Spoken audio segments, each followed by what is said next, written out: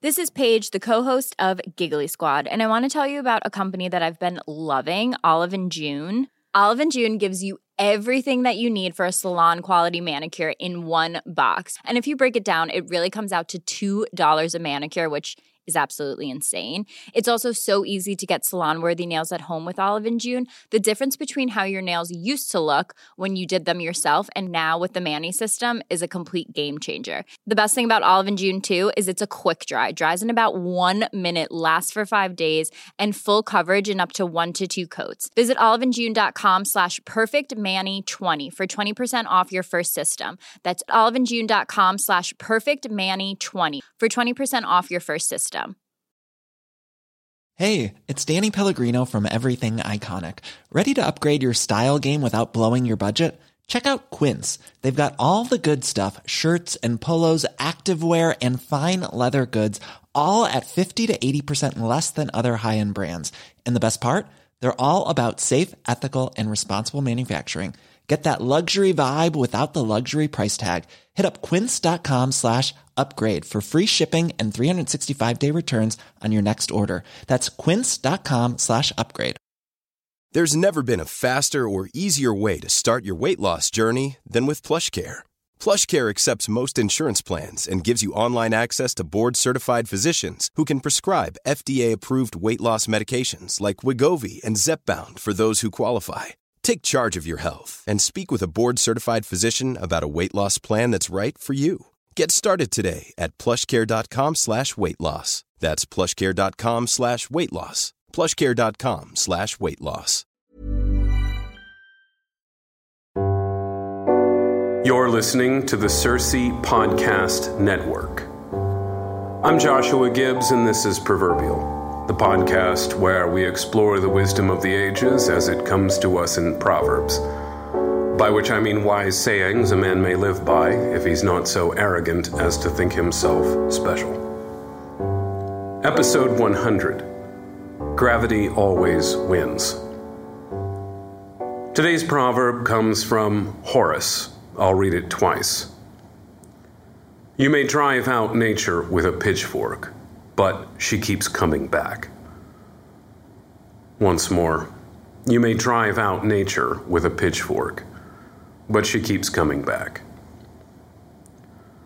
To everyone who sent in suggestions for Proverbs to commit the 100th episode to, thank you. I will likely use many of those Proverbs over the coming months for future episodes. But for the 100th episode, I wanted to go back to the beginning of the show and take one more shot at the proverb that began Proverbial. You may drive out nature with a pitchfork, but she keeps coming back is the proverb that episode 1 was devoted to. Episode 1 came out October 2nd, 2019. So getting close to 3 years now. I haven't listened to that episode since it came out. And so I'm only vaguely aware, or only sort of remember what I said in that episode. I wanted to take another shot at it, though, for a couple reasons. First of all, because it's perfectly natural for Proverbs to evolve in our contemplation of them. Proverbs are encapsulations of experience. Proverbs explain experience, and as our experiences are always changing, our understanding of a proverb is always deepening. For example, all is fair in love and war probably doesn't make a lot of sense until you've been in love. Especially been in love with someone and had a rival in that love. Or youth is wasted on the young, say. Youth is wasted on the young probably does not make much sense until you're not a youth anymore. And perhaps when you're very young and you waste a lot of time and you realize that you could use your youth for something greater, but don't. You hear someone say youth is wasted on the young, and there's some twinkling of an understanding. But it's not until you're in your 30s or 40s or 50s, that the heartsick nature of the proverb becomes clear to you. You may drive out nature with a pitchfork, but she keeps coming back. Having spent nearly 3 years thinking about Proverbs, I must say I believe this is the greatest proverb. And maybe I have a sentimental attachment to it since it was the first proverb ever discussed on the show. But I think that many proverbs come back to a truth which is at the heart of this saying. Most human suffering comes from the desire to get the better of your nature. Your nature imposes limits on your will. Your nature tells you that you can only eat so much, only drink so much. You can only go so fast, and your will is not happy about this. And so you go to war with your nature. You are your greatest enemy. This is what many proverbs are about. You may drive out nature with a pitchfork, but she keeps coming back, is about the ultimate triumph of human nature over human will. We go to war with our natures. We feel we can win. We make a little progress. Our natures give ground, but we cannot keep up the constant effort necessary to contort our natures out of shape. We tire of contorting our natures, and our natures return to their original form. The illustration I often give of this is a Nerf football, which can be contorted out of shape. But it will only stay out of shape if you apply continuous pressure to it. The moment you take your hands off a Nerf football, it pops back into its original design. The second greatest proverb, after you may drive out nature with a pitchfork, but she keeps coming back, and the proverb that almost accounts for every other proverb is, 1 drink is just right, 2 is too many, 3 is too few. And I think that this proverb describes stages of corruption in the human will once you go to war with human nature. But I do think that the description of nature being driven out and then coming back is what most proverbial wisdom boils down to. You may drive out nature with a pitchfork, but she keeps coming back. As with most proverbs, this is an old man's saying. The person who says this has witnessed many men drive out nature with pitchforks and has paid attention for long enough to see them regret it when nature returns. There is often a significant amount of time which passes between the moment a man drives nature out and the moment that nature comes back. Wisdom is seeing the connection. Wisdom is about making connections between things. Aristotle says this somewhere.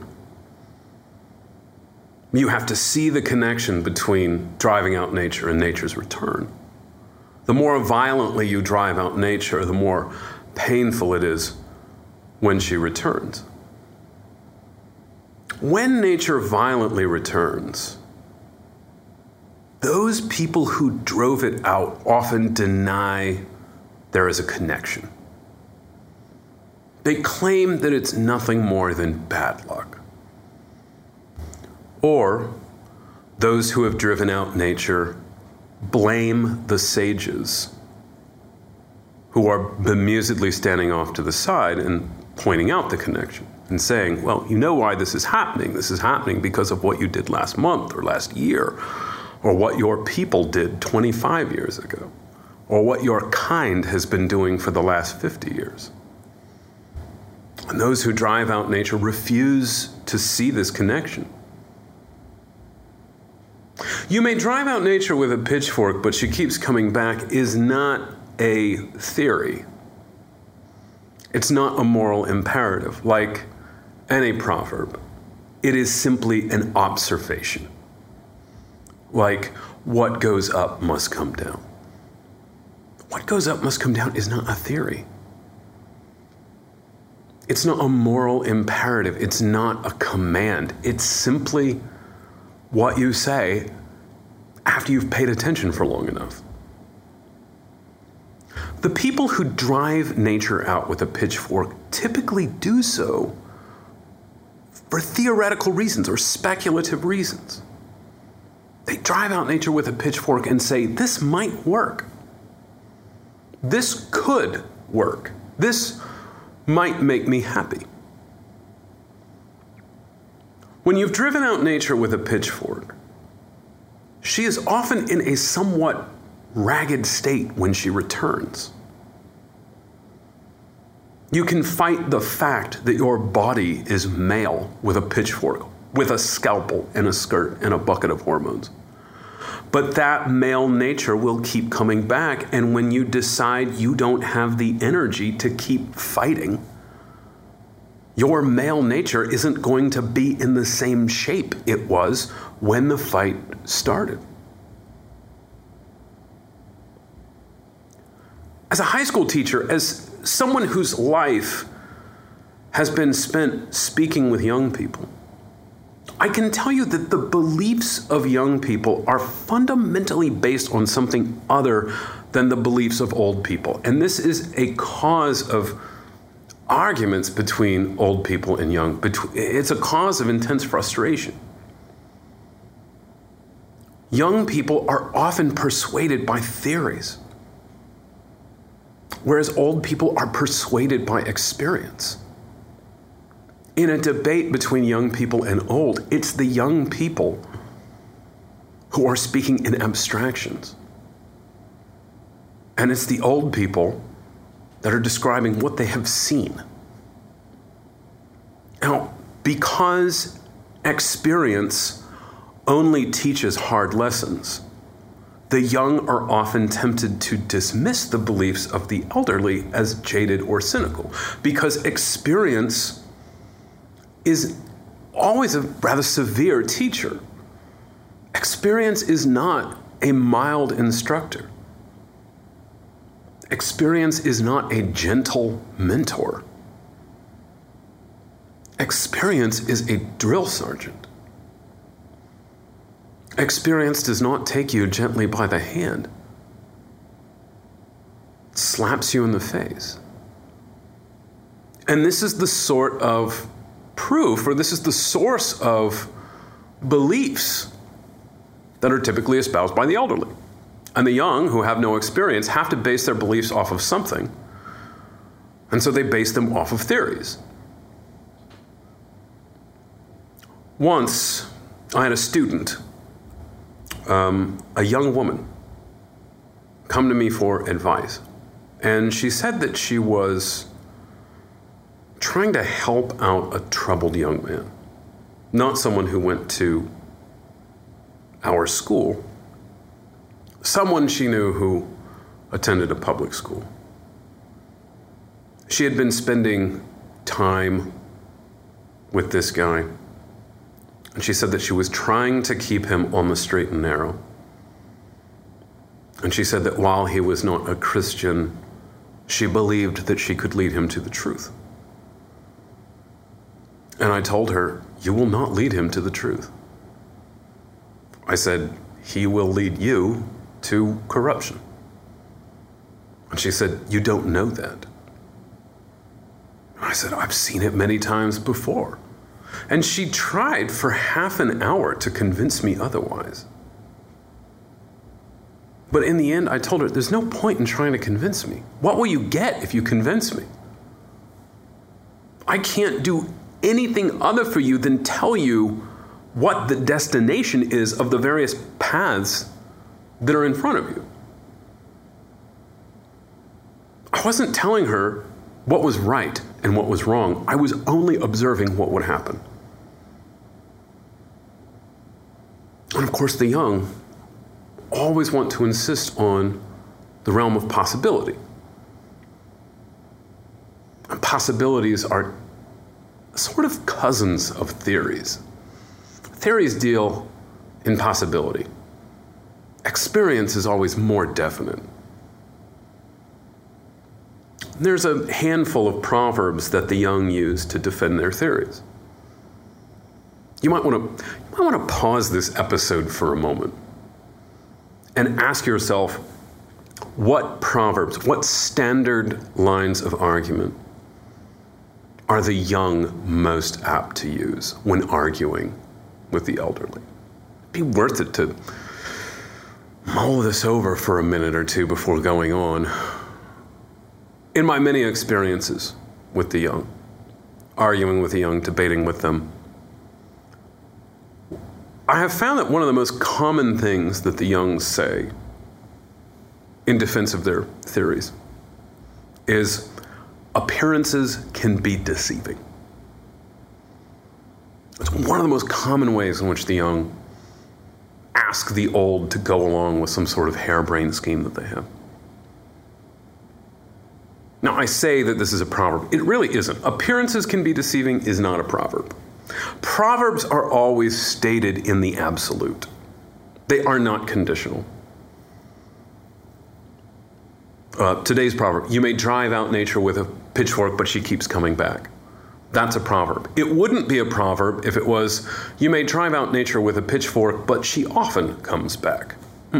It's stated in the absolute. A prophet is not without honor except in his own country. There's no usually in there. A prophet's not without honor except oftentimes in his own country. Proverbs are always stated as absolutes. That's what makes them proverbs. Appearances can be deceiving is not a proverb. It's not stated in the absolute. It's a conditional sort of claim.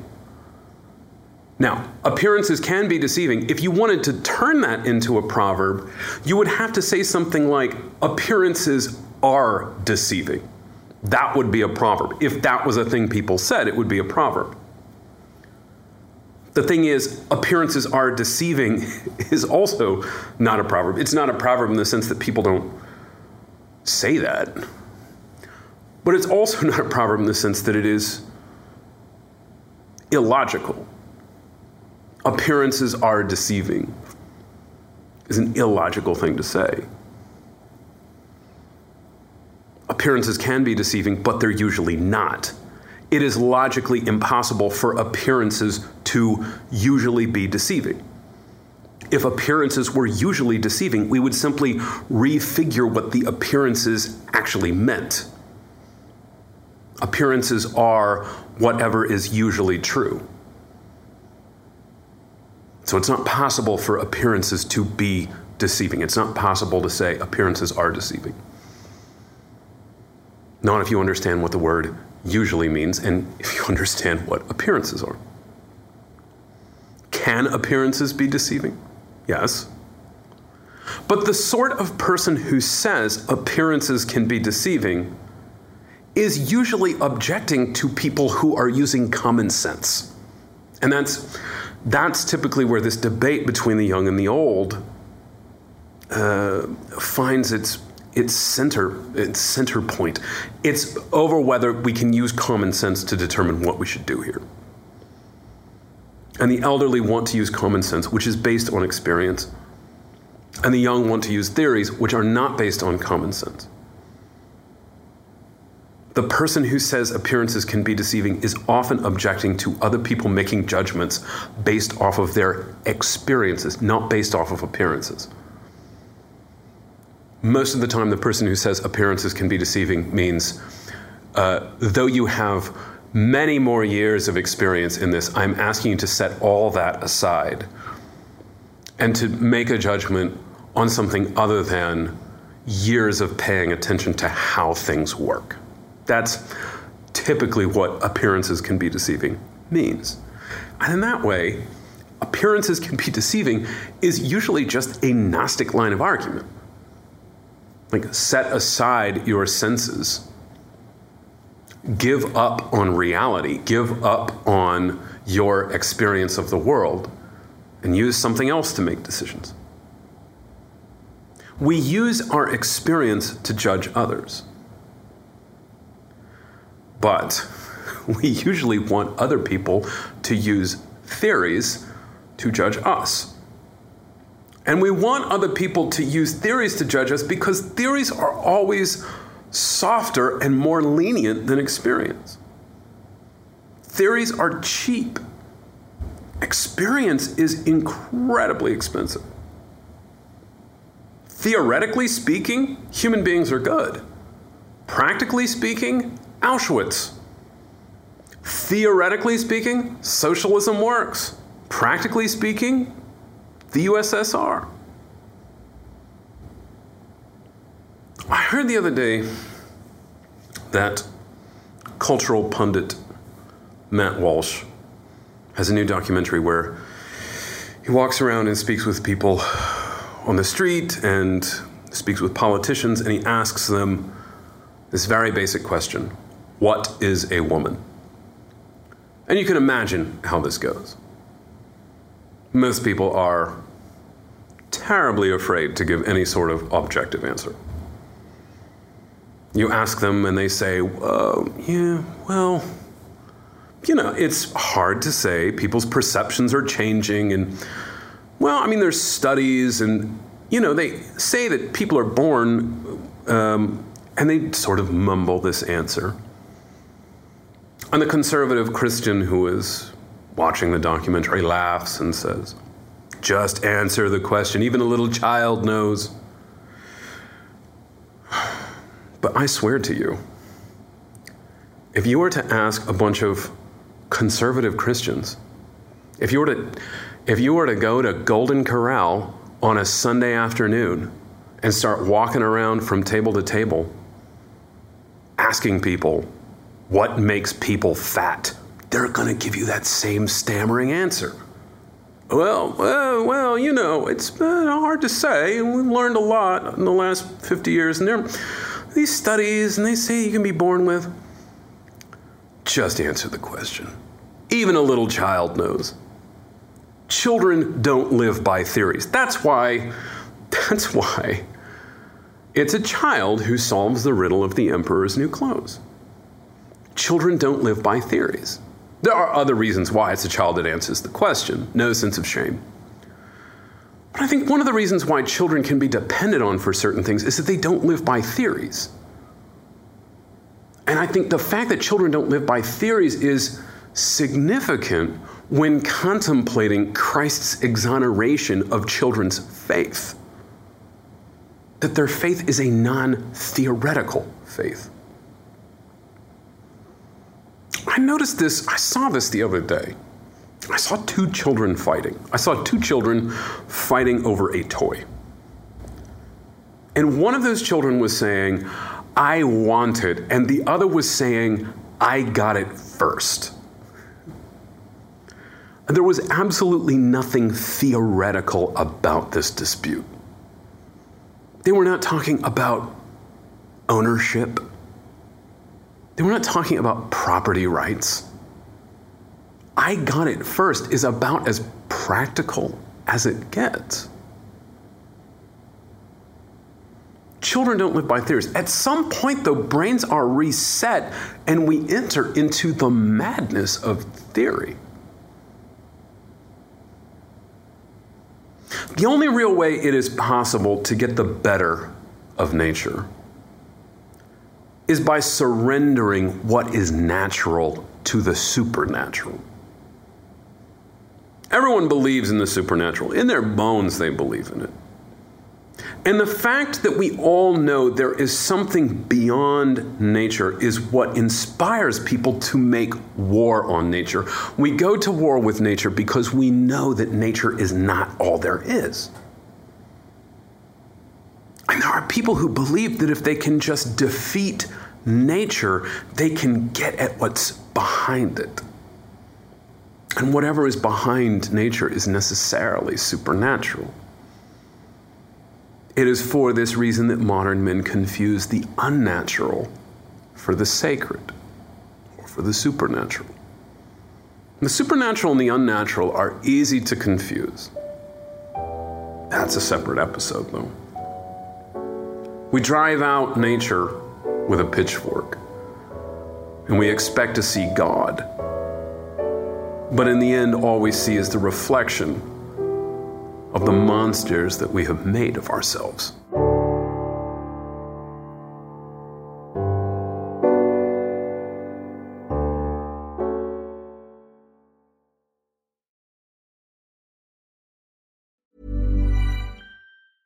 Hey, it's Paige DeSorbo from Giggly Squad. High quality fashion without the price tag. Say hello to Quince.